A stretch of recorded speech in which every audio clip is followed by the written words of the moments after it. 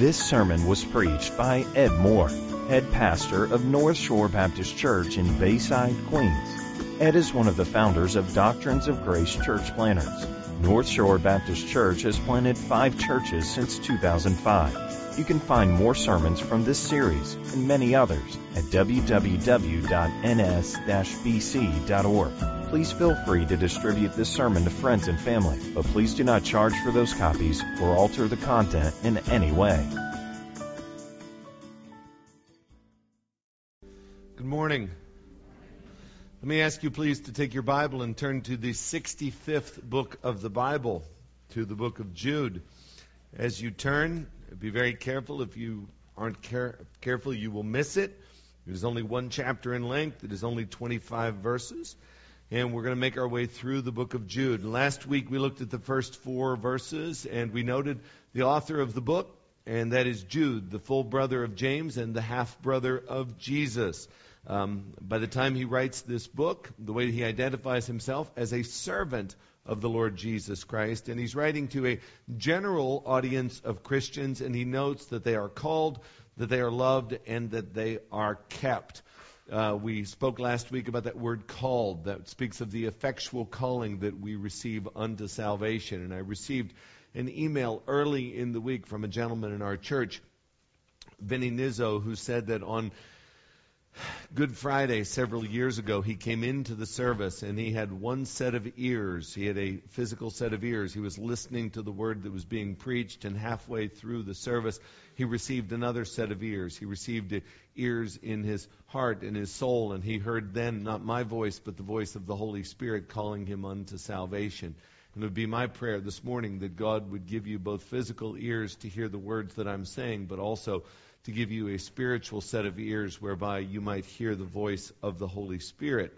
Well, if you are saved, you know what it's like to get that extra set of ears. And Jude goes on to wish a blessing, a trifold blessing upon his readers. He wishes upon them peace, love, and mercy, peace, and love in abundance.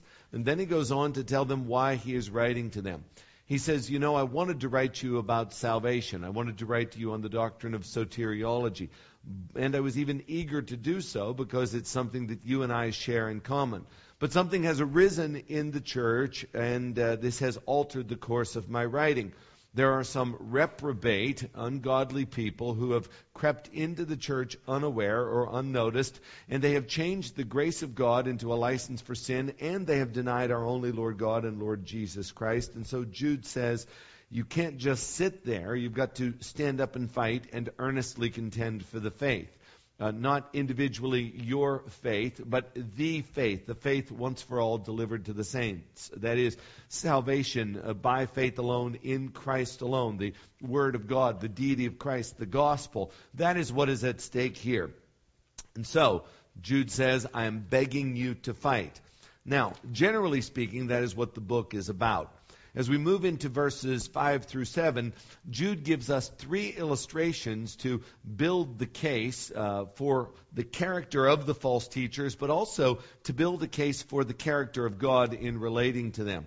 Now today we're only going to be able to cover verse 5, but let me read for you verses 5 through 7 because they all go together. Jude says, now I want to remind you, although you once fully knew it, that Jesus, who saved a people out of the land of Egypt, afterward destroyed those who did not believe.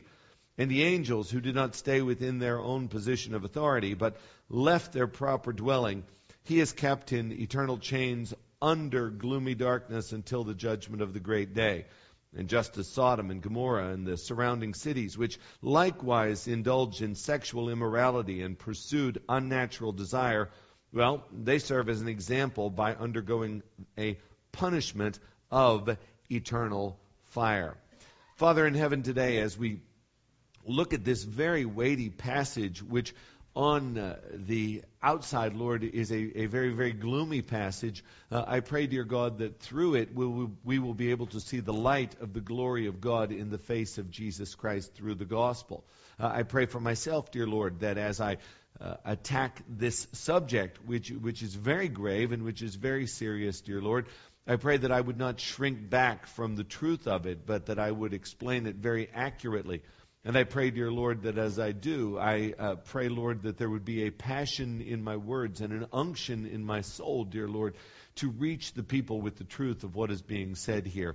But yet, Lord, as passionate as I might be, Lord, I want to recognize and I want to acknowledge today that the only way that the people this day are going to really hear what is being said and really apply that in their lives is if you, through your Spirit, speak to this additional set of ears that you have given them, the ears of their soul, so that they might hear, Lord, your word to their hearts, Lord. So please, may that be what transpires this day. Now, Father, I commit my preaching to you, Lord. I realize that I am just saying words, and I realize, Lord, that the people are just hearing words. But, Lord, we know that this is the means. It is through the foolishness of preaching that you are accomplishing your purposes. And so, Lord, I stand before you today, and I open your book, and I proclaim your word, and I ask you, Lord, please, to glorify yourself. This all belongs to you. So, Lord, please do with it what you will. In Jesus' name, amen. I'd like you to note in Jude's literary style that he loves the number 3. Now, let's do a short study of this book and look at all of the use of trios in it. First of all, in verse 1, he says that they are called, beloved, and kept. And then in verse 2, he wishes upon them mercy, peace, and love. When you get to verse 3, the description of the apostate false teachers is that they are ungodly, that they pervert grace, and that they deny Jesus Christ. Our text today is a trio of illustrations, the children of Israel, the angels, and Sodom and Gomorrah.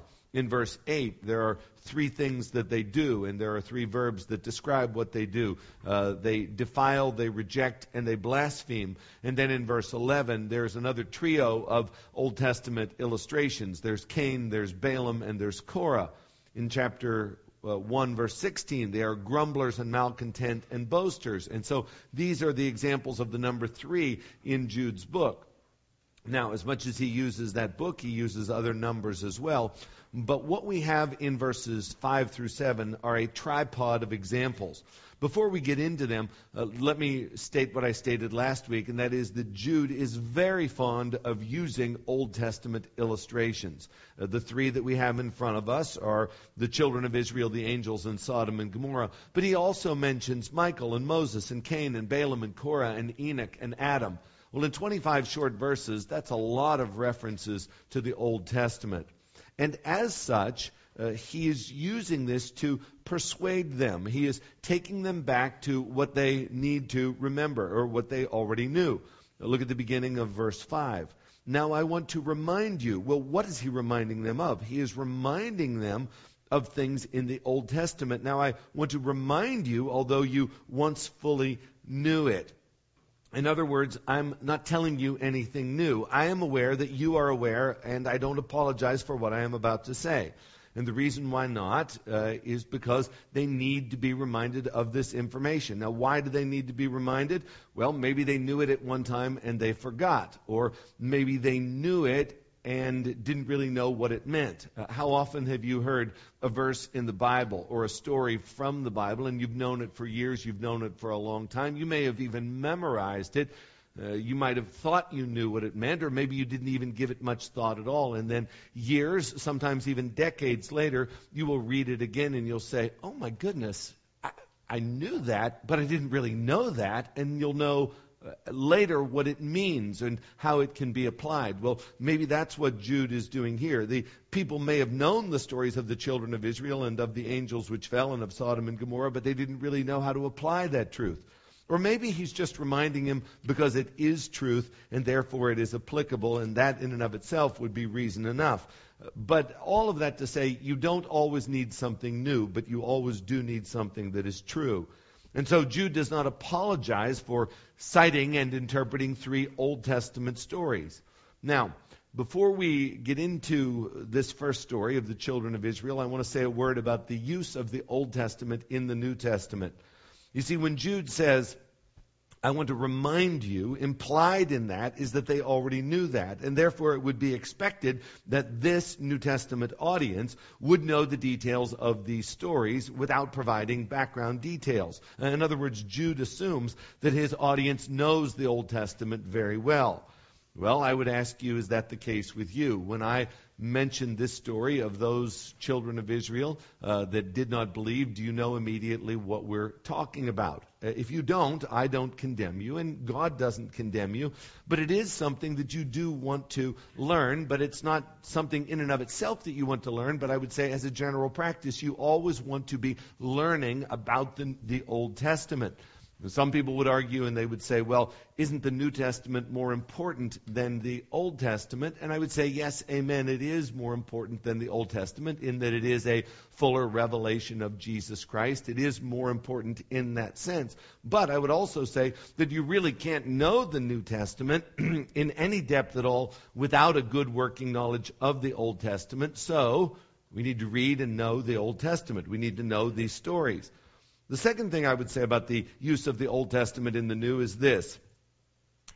The reason that it was written, the reason that these things happened was as an example, so that we might know what we should and should not do. Turn please to the book of 1 Corinthians chapter 10. In 1 Corinthians chapter 10, Paul tells us the purpose of the Old Testament. Listen as I read verses 6 through 11. Now these things, and these things here is referring to the wilderness wanderings. Now these things took place as examples for us, that we might not desire evil as they did, nor be idolaters as some of them were, as it is written, the people sat down to eat and drink and rose up to play. We must not indulge in such sexual immorality as some of them did, and 23,000 fell in one day. We must not put Christ to the test, as some of them did and were destroyed by serpents, nor grumble, as some of them did and were destroyed by the destroyer. Here we go. Now these things happened. They happened to them as an example, but they were written down. They were written down for our instruction, on whom the ends of the ages have come. And so, there is a practical purpose for the Old Testament. God says, look at them and learn. One final word about the Old Testament, and that is that it is about Jesus Christ. It's not just a collection of stories with a moral ending. No, they point to Jesus Christ and the gospel. Even this passage that we are in right here in 1 Corinthians chapter 10, it says that rock was Christ. In verse 9, it says that they put Christ to the test. Jesus said in John 5:39, search the Scriptures, in them you think you have eternal life. But these Scriptures, that is the Old Testament Scriptures, testify of me. On the Emmaus journey, Jesus, when speaking with the two disciples that he was walking with, it says, beginning with Moses and all the prophets, he, Jesus, interpreted to them in all the Scriptures the things concerning himself. So, as you read the Old Testament, please keep this in mind. Number one, maybe you know these stories already, but you need to be reminded of them. That's okay. They are examples, and they are primarily speaking about Christ and the gospel. Well, what are the three illustrations that Jude chooses to use? Those that left Egypt, that is the children of Israel, the angels who fell from glory, and Sodom and Gomorrah. We're going to take them one at a time. We are going to only be able to look at the first one today from verse 5.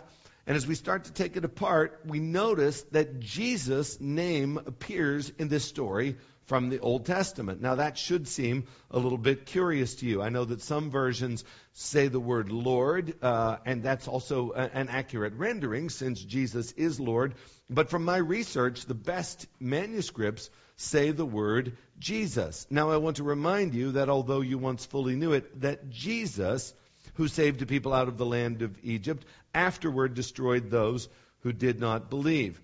I think it's very interesting that there are several New Testament passages describing an event in the Old Testament hundreds of years before Jesus was born in Bethlehem. And the New Testament author will clearly say that the Old Testament story is about Jesus Christ and that he is the center of that action. For example, you remember in the faith chapter, when it talks about Moses, how he refused to be called the son of Pharaoh's daughter. And then it says that he considered the reproaches of Christ Now get the picture. Christ is not going to be born for several hundred more years, but he considered the reproach of Christ greater than the treasures of Egypt. Or John, when he is giving a description of the vision which Isaiah saw in Isaiah 6. You remember Isaiah 6, where Isaiah saw the Lord high and lifted up. Well, what is it exactly that Isaiah saw? Well, John tells us in chapter 12, verse 41, that Isaiah said these things because he saw his, that is Jesus, because he saw his glory and spoke of him. He saw Christ. And even the passage that we read a little bit earlier in 1 Corinthians chapter 10, verse 4, the water came from the rock, and it says, and that rock was Christ. And there are many others. But the point is here that Jude, along with the other New Testament authors, recognizes the preeminence of Christ. And here he specifically have said to have saved the people out of the land of Egypt. Now that word saved there is not a word for salvation. It is not salvific. It is that he delivered them. And before we get to the specific reference, let's just take the helicopter and raise it up a little bit above the book of Jude and just look at the trio of illustrations here and see if we can detect Jude's overarching point in grouping them together. In other words, what's the point of using one Old Testament reference after another? Is there anything that they all have in common?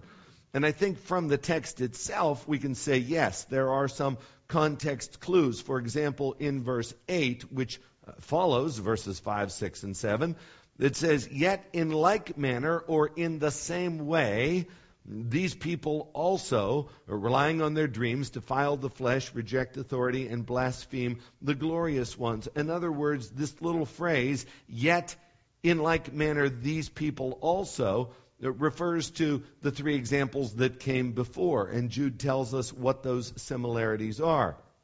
There's also a link between these three stories, the children of Israel, the fallen angels, and Sodom and Gomorrah, in that all of them started out with tremendous privileges. Jesus delivered the people out of Egypt. The angels had the privilege of actually being in glory and worshiping God. And Sodom and Gomorrah had the privilege of a missionary that was sent to them by the name of Lot. All of them started out with unusual privileges. Another thing that they all have in common is that God dealt with all of them, regardless of how godly they claim to be. God dealt with all of them with a very severe punishment. And the third feature, which all of these stories have in common, is that their sin is specifically spelled out. What is the sin of the children of Israel? Jude tells us it is unbelief. What is the sin of the angels that were kicked out of heaven? It was rebellion. What was the sin of Sodom and Gomorrah? Jude tells us it was sexual immorality. So why would Jude want to drive home their privileges, their punishment, and their sin? Well, maybe the reason Jude wants to do this is to send out a warning to all false teachers in the church. And that is that your privileges mean nothing, and that your sin will be exposed, and you will indeed one day be severely punished. And that maybe is the reason why he's doing it. This information would also give hope to the dear saints who were being destroyed by their influence. I'm certain that maybe there are some other similarities, or there are some other reasons why Jude grouped all these things together, and maybe there are some context clues that I have overlooked, or there's something else that would help us unpack the text. But for now, I think this is sufficient for our purposes today. And so with that backdrop, let's consider the first of these examples, and the first one only, and that is the children of Israel. The children of Israel, and we're going to look at their privileges, their sin, and their punishment. How were they privileged? Well, first of all, the children of Israel were privileged in their ancestry, in that God sovereignly came to an idol worshiper in Ur of the Chaldees, a man by the name of Abraham, and he promised to make a great nation out of him, and that through him all of the nations of the earth would be blessed. And so at age 100, God gives this man Abraham a son by the name of Isaac. And Isaac then turns around and has a son named Jacob. And then Jacob has 12 sons. And the 11th of his sons, a young man by the name of Joseph, through a very circuitous route, gets the whole family to move to Egypt. And they are about 70 in number. Fade in, fade out, 430 years later, there are not 70 of them, there are 2 million of them, but at this point they are slaves and they are oppressed. And so God remembers his promise to Abraham, and he raises up a man by the name of Moses to deliver the people out of the hand of Pharaoh. And God does so through a series of miracles in the form of plagues that were so catastrophic that the only conclusion any reasonable person could make is that God is at work, and that God is on our side, and that God is powerful, and that God can be trusted, and that God intends good for us. I mean, when you even consider the 10 plagues that happened to the Egyptians, which did not touch the children of Israel in the land of Goshen, the water to blood, and the frogs, and the lice, and the flies, and the diseased animals, and the boils, and the hail, and the locusts, and the darkness, and especially the death of the firstborn. When you look at all of those things which happened to the Egyptians, which the Israelites saw with their own eyes, but did not happen to them, you have to come to the conclusion, God is on our side. And after the final plague, they are released and they are sent off for the promised land. But it's only a temporary journey, because soon after they left, Pharaoh says to himself, I want my slaves back. And so he pursues them and he tries to retrieve them. But once again, they are delivered miraculously as they are basically backed into a corner at the Red Sea. And as they see the Red Sea part and they pass through on dry ground, and then with their own eyes, they watch the Egyptians drown. They make their way on to the promised land. And what happened as they were making their way on to the promised land?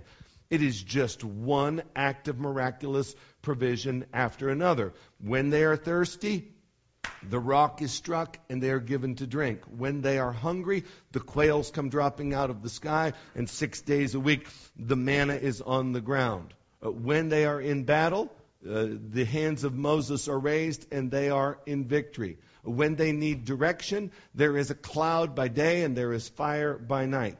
They have provision after provision after provision. When they were in need, he gave. When they were in need, he gave. When they were in need, he gave. And he didn't just give, but he gave dramatically, he gave miraculously, he gave abundantly. Now, I know that nothing is impossible with God, but it would have been nearly impossible for God to give these people more evidence of his power and his love and his care. Which brings us to the story at hand. Numbers chapter 13 and Numbers chapter 14. You may turn there.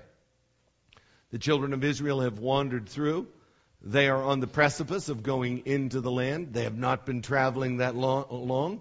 And God says, I want you to go into the land and I want you to take the land. But first, we're going to appoint one representative from each of the 12 tribes. And you're going to go in and to look at the land, and you're going to bring back a report. And so Joshua and Caleb, along with 10 other men, one from each tribe, they go in and they look at the land. And they come back with a report.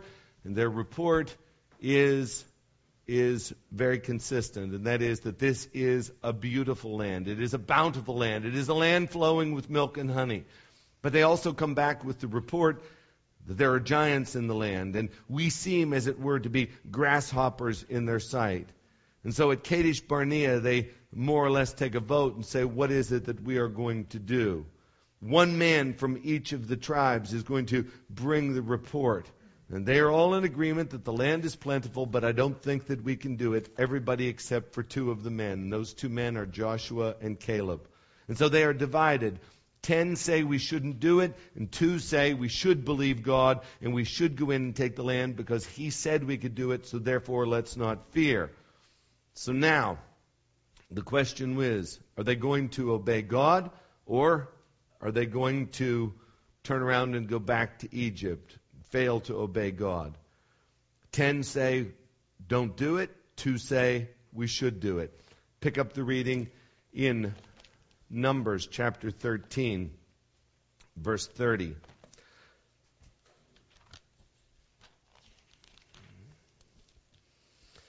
But Caleb quieted the people before Moses and said, let us go up at once and occupy it, for we are well able to overcome it. Then the men who had gone up with him said, we are not able to go up against the people, for they are stronger than we are. Now, what difference does that make if you've just seen God destroy people without even using you as an army? What difference does that make? So they brought to the people of the land of Israel a bad report of the land, for they had spied out, saying, the land through which we have gone out to spy out is a land that devours its inhabitants, and all of the people that we saw are great in height.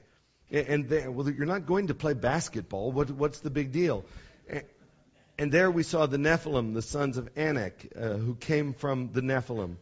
And we seemed to ourselves like grasshoppers, and so we seemed to them. Chapter 14. And then all the congregation raised a loud cry, and the people wept that night. And all the people of Israel grumbled against Moses and Aaron. The whole congregation said to them, would that we had died in the land of Egypt, or would that we had died in the wilderness. Why is the Lord bringing us into this land to fall by the sword? Our wives and our little ones will become prey. Would it not be better for us to go back to the land of Egypt? And they said to one another, let us choose a leader and go back to Egypt. My goodness, these people have completely forgotten the Lord their God. Completely. And at this point, God threatens to annihilate them, and thankfully, Moses prays for them. He intercedes for them. But there is a punishment which is inflicted upon them. And the punishment that was inflicted upon them was this. Everybody whose name was taken in the census over the age of 20 will not enter into the land of promise. Listen as I read verses 26 through 30. And the Lord said to Moses and to Aaron, saying, how long shall this wicked generation grumble against me? I've heard the grumblings of the people of Israel, which they grumble against me, and say to them, as I live, declares the Lord, what you have said in my hearing I will do to you, and your dead bodies shall fall in this wilderness. And of all your number, listed in the census, from 20 years old and upward, who have grumbled against me, not one shall come into the land. Not one shall come into the land where I have swore that I would make you dwell, except for Caleb and for Joshua the son of Nun. That is it, the only ones. In other words, the only two men 20 years and older who will enter are Joshua and Caleb. Now, here's the math. Do you know how long it took to bury 2 million people? 2 million people who died of natural causes, who basically died of old age, dying one by one, day by day. It took them 40 years. They basically walked in a circle for 40 years. And you know what they did? They walked, and they stopped, and they picked up their manna, and they ate, and they walked, and they stopped, and they picked up their manna. And oh, by the way, Simeon over here, he's dead. We've got to bury him. All right, here we go. And they walked, and they picked up their manna, and they ate. And for 40 years, here's what they did. They walked in a circle, they dug graves, and they ate manna. That's what they did. Why did they do that? The reason they did that was because of unbelief. Because of the horrible sin of unbelief. And the writer of Hebrews spells it out even more clearly for us. Turn, please, to the book of Hebrews, chapter 3. Hebrews 3, verses 16 through 19. For who were those who heard yet rebelled? Was it not all who left Egypt led by Moses? And with whom was he provoked 40 years? Was it not with those who sinned, whose bodies fell in the wilderness? And to whom did he swear that they would not enter his rest, but to those who were disobedient? And so we see they were unable to enter because of unbelief. They were not able to enter in because of unbelief. That is the story. You see their privileges. My goodness, miracle after miracle, provision after provision. Their sin, we can't do it. Their punishment, 40 years of wandering, dropping dead and being buried in the wilderness, not able to enter into the promised land. Now, this story is a story which I'm sure is familiar to most of you. It is a very straightforward story. It's not a story which is hard to understand. But as we look at it today, we have to answer the questions, why in the world would Jude want his audience to know this story? And why would he think it is essential to remind them of this? And we have to ask the question, how in the world can we apply this story? Now, what I'm about to submit to you really seems very straightforward because the parallels are unmistakable. And let's just look at it. Why did God destroy the people? In other words, it's a one-word answer, and I'm going to give you an opportunity to answer this question verbally. What is the one-word answer for why the people did not enter into the land? The answer is what? It is unbelief. And then we have to ask the question, why is it they did not believe? And the answer is because there were 10 false prophets or 10 false preachers who persuaded them to deny the word of God. You see, the people chose to believe and to follow the bad report rather than to believe God and to go in and take the land. And when you consider the fact that Jude is a book about false teachers, it is primarily a book which speaks not to the false teachers, but it speaks to believers, and it urges them to earnestly contend for the faith, to identify these false teachers, and to deal with these false teachers. And if you look at the story, you have to do the math. And you have to say, okay, now the odds are against Joshua and Caleb within their own group. In fact, the ratio is 5-1. There are 10 who say we can't do it. There are only 2 who say we can. All right. Given that sampling of the children of Israel, Joshua and Caleb are in the minority. If you've ever been in a boardroom and there's 10 for and 2 against, you're in the 2, you're going to have a hard time winning that. So the vast majority of people were against going in to take the land. But here's the problem. The vast majority, the vast majority of people who said, no, we cannot do this, were not the people who went in to be the spies, but they are the people who saw the 10 plagues. They are the people who actually slaughtered lambs and put blood above the doorpost and had their own firstborn rescued. These are the people that actually on dry ground walked through the Red Sea. These are the people who probably that very morning reached down and picked up some manna and ate it.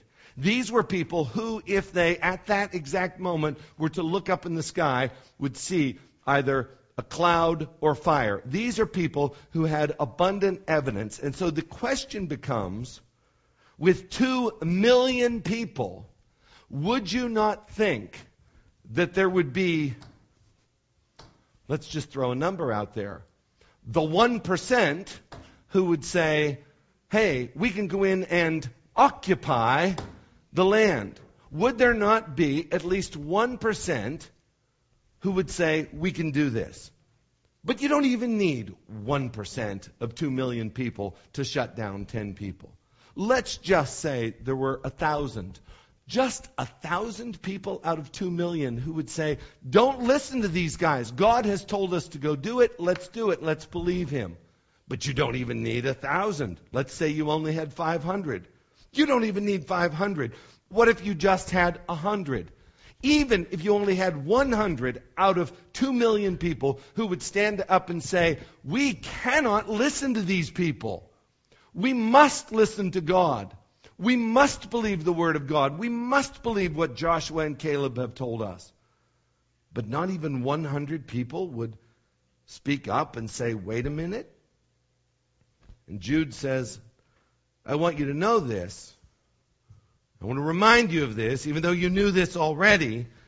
And what he's reminding them of is how the few, if left unchecked and if believed, can influence the many, and that for destruction.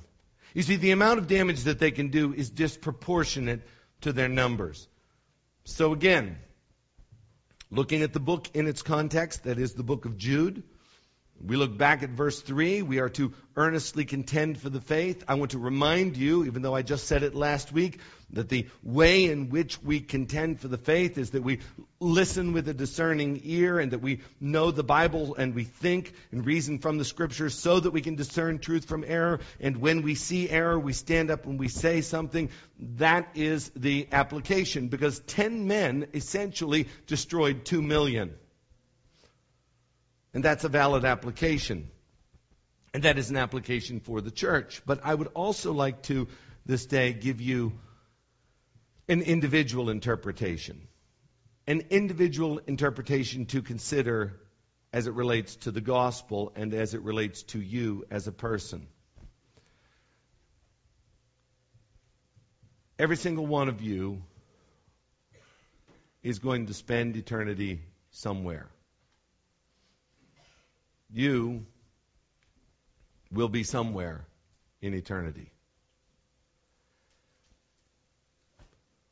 Where will that be? You, like the children of Israel, have started out on this journey. Where are you? The writer of Hebrews gives it an individual, personal application of the gospel. Turn again to Hebrews chapter 3. Listen as he quotes Psalm 95. Therefore, as the Holy Spirit says, today if you will hear his voice. There is this thought about salvation which says that it is an event, and it does begin at a point in time in which an individual is regenerated. Definitely, there was a time when you were not regenerated, and then there was a moment in time when you were regenerated and given the gift of faith and repentance, and you exercised it unto the salvation of your soul. And all those to whom that happened will, in the end, be in heaven. But there's also a false gospel, which is the gospel of decisionalism, which says that salvation is something which is at a point in time, something that you make a decision to encounter, and then because you have encountered that, regardless of what happens the rest of the way through, well, please don't worry about it. You have your insurance. You're good to go. But if you just read the Bible, you'll see that that's not true. That word today needs to be impressed upon you to ask yourself, where are you today?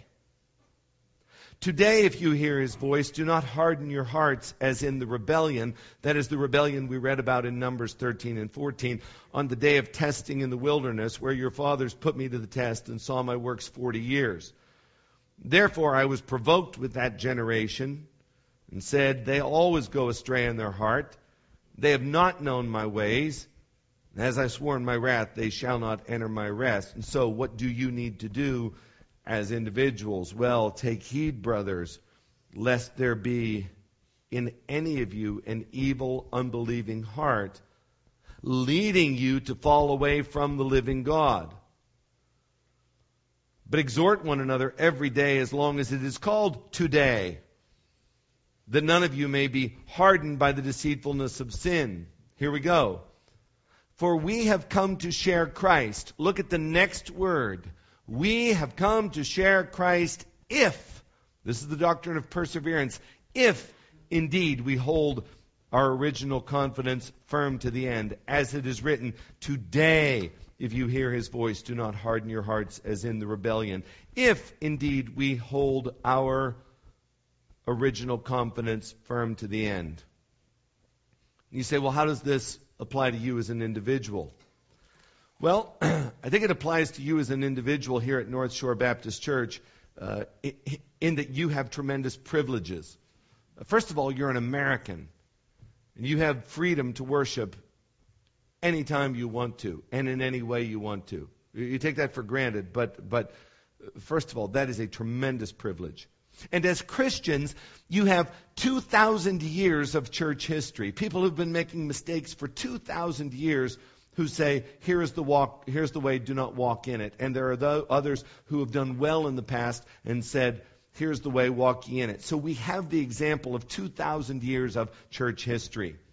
As members of North Shore Baptist Church, you are not in a perfect church, but let me tell you, you are sitting today beside some people that genuinely love Jesus Christ. They are not here for social reasons. They are here because they love Christ. You are here in a genuine New Testament church where people love the Lord and where the teaching is going to be sound. You are in a place where the Word of God is honored. And I believe, to the best of my knowledge, most of you own Bibles. If you do not own a Bible, please see me. You will not walk off of the property today without a Bible. We will give you a Bible. You own Bibles. We have the ministry of the Holy Spirit to convince and to convict of sin and righteousness and judgment. Individually, let me ask you this question, and only you can answer it within your own heart. But my goodness, how much more evidence do you need? How many times has God provided for your needs? Could you ever count them? How many times has He answered prayer? How many times has He revealed subjectively His presence in leading you and giving you comfort when there was no one else there? How much more does He need to do in order to convince you that He is there and that He is powerful and that He is for you?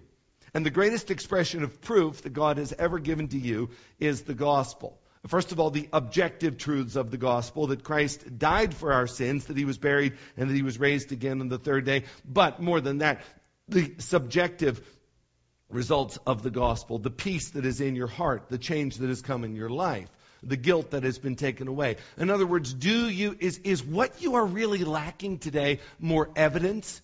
Do you need God to give you more evidence in order to convince you that you need to trust Him? You have more than enough evidence. So the writer of Hebrews says, beware that your faith doesn't fail.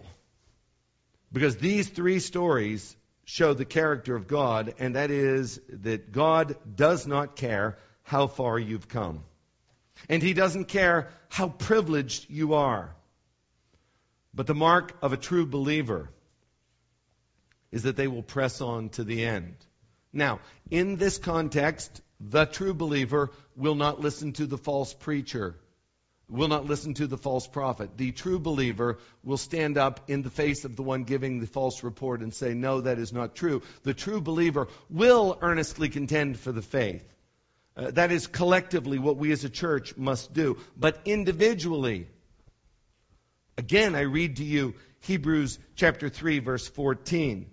For we have come to share Christ, if indeed we hold our original confidence firm to the end. In this, he is not saying that you are saved by works. In this, he is not saying that you can lose your salvation. In this, what he is saying is there is an evidence as to whether or not you are saved, and that evidence is going to be your faith, and your faith is going to produce fruit. Back in March, I had my hip replaced, my right hip replaced. I was there, but I wasn't there. Because whenever they put whatever that is that makes you go to sleep in my arm, I no longer was there. So, I do not have a video of it. I have no photographic evidence. I don't know for sure that what they did is what they said they did. Now, I have some evidence in that it works a lot better now, in that it doesn't hurt anymore. But how do I know that they didn't put wood in my leg? How do I know they didn't just put some Legos together? How do I know? What is my evidence that there is actually titanium in my right leg right now? In my femur. How do I know that there's titanium? I'm going to tell you how I know. Because every time I walk into an airport, I will say to the TSA person, watch this.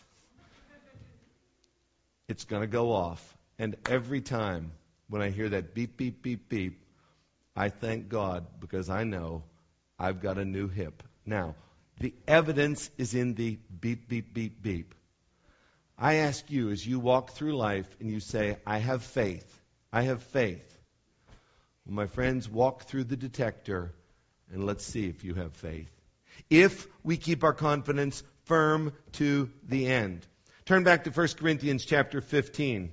1 Corinthians 15, the chapter of the Bible which speaks most eloquently of the gospel. This is the chapter where we get the phrase that we use as a theme for our church, that the gospel is of first importance, that Christ died for our sins according to the Scriptures, that He was buried, He was raised again according to the Scriptures. But it is not a cheap gospel. It is a gospel which produces fruit. 1 Corinthians chapter 15, verse 2. Speaking of the gospel, and by which you are being saved, if, there's that word, if you hold fast to the word which I preached to you. If you hold fast to the word which I preached to you. And that's why Peter in chapter 1 verse 10 says, make your calling and election sure. That's why Paul in Philippians chapter 2 says, work out your own salvation with fear and trembling. That is why Paul in 2 Corinthians chapter 13 says, examine yourselves as to whether or not you are in the faith. Now again, I'm not saying that you can lose your salvation. I'm not saying that we work our way to heaven. We are saved by faith alone, in Christ alone. But if we are saved, then what we are going to do when the moment of decision comes, and God says you press forward, even though 10 voices around us may say, we can't do it, we don't press ahead, we are going to be the ones who will stand up and say, oh yes, we can. It is enough that Christ died and that He died for me. And so Jude writes that Jesus destroyed those who afterward did not believe. Ask yourself, do you believe, and does your belief produce fruit? Not did you believe at a point in time, but are you today currently believing? And if you are, it's going to be evident. It's going to be evident by the way that you obey, the way that you pursue, the way that you love Jesus, and the way that you contend for the faith. And so, unbelief is a horrible sin. Where is your faith? Do you have it? Father in heaven, this day, Thank you for listening to the sermon from Doctrines of Grace Church Planners. If you would like to learn more about Doctrines of Grace Church Planners or support our church planning efforts in the New York City area, please visit www.dg-cp.org.